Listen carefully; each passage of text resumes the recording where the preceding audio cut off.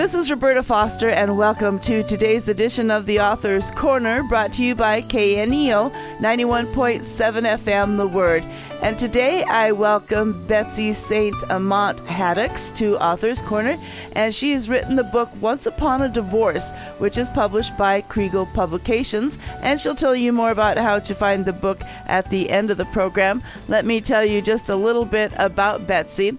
She is the multi-published, award-winning author of many romantic comedies, including Tacos for Two, The Key to Love, and over 20 other romance novels and novellas. Well, this is her first nonfiction book. She has a degree in communications and a passion for seeing women restored to truth. Betsy is remarried and lives in North Louisiana with her family. Betsy, thank you so much for being with us on Author's Corner today.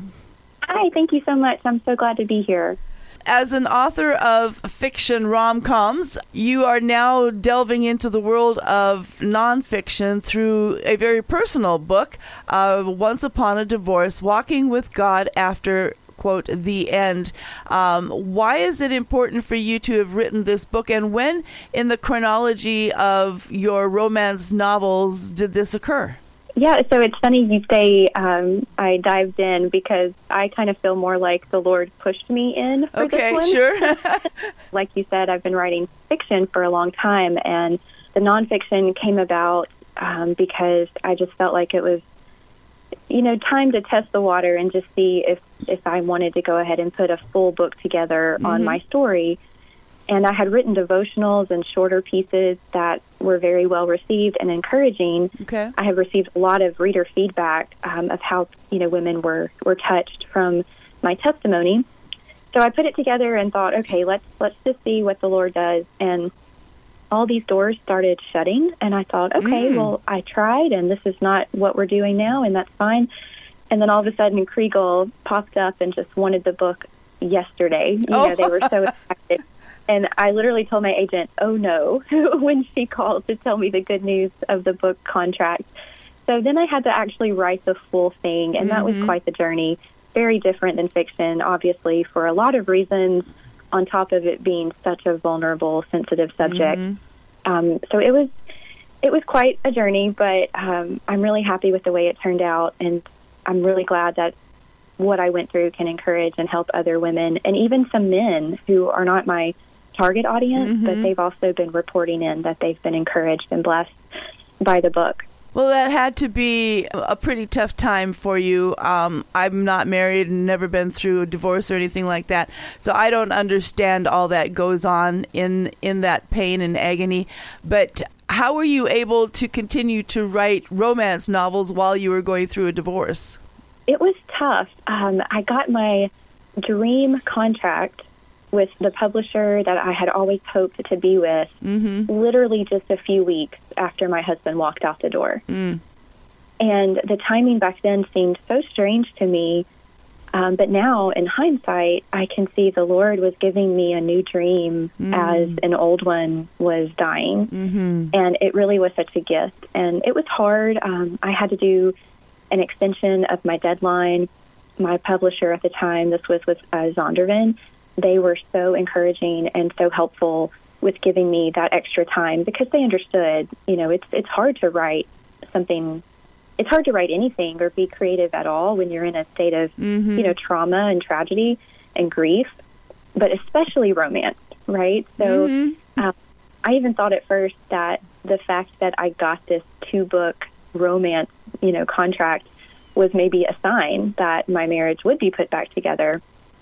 But that was not the case, and the Lord was faithful and walked me through writing that book, and I was able to make one of those books in that 2-book deal.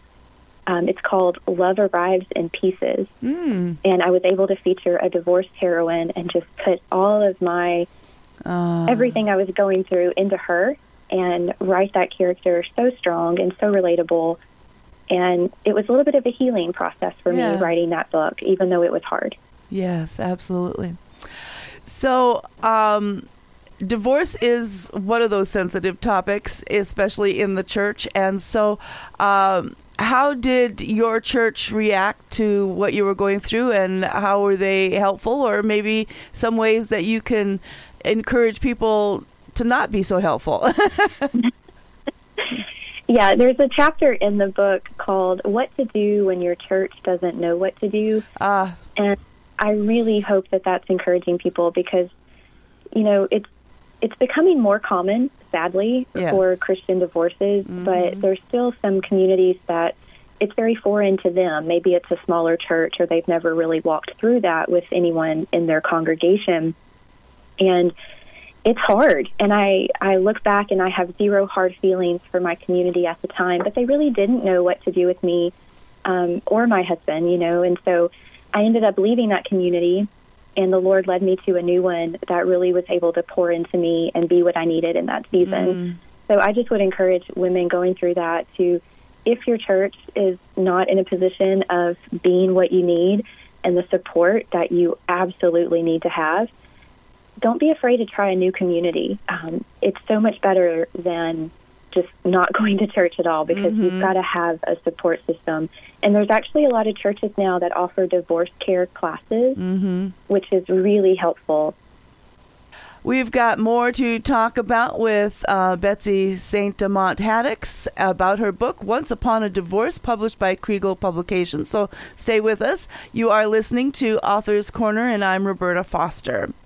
One of the things you write about is that you immediately turned to God when your husband left through scripture and prayer, but you say that there may be Christian women that don't even feel compelled to turn to the Lord. So what advice do you have for them?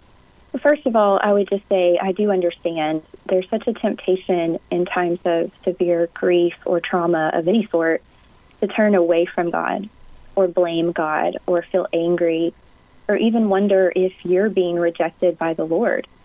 So I would just encourage you to feel your feelings, acknowledge them. Don't try to stuff them or pretend that you're hiding. Don't hide. Don't pretend that you're feeling something that you're not, or that you're not feeling something that you are. But don't stay there. Go to the Lord with those feelings. He can handle it. I love the Psalms where David is so real and raw and honest, and I believe we absolutely have permission to pray that way and get it out and let the Lord meet us where we are and heal us. I think when a Christian goes through divorce, there's some Christians who feel that pressure to just be a model Christian through it all, and that can really drain you and actually push you away from God, because you're believing things about what God thinks about you that's not true, and He's not expecting you to walk this perfectly. He just wants you to walk it with Him. Amen. Amen.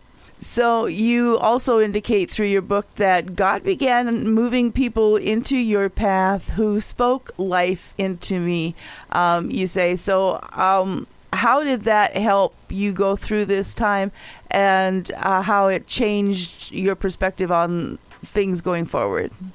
One thing I never really thought about until, again, hindsight, was when you're going through a divorce and you have all these friends that you've made as a couple, right? It's really hard to stay in those friendships to the same extent. We had friends that we would double date with, that we'd hang out with, that we were at church with.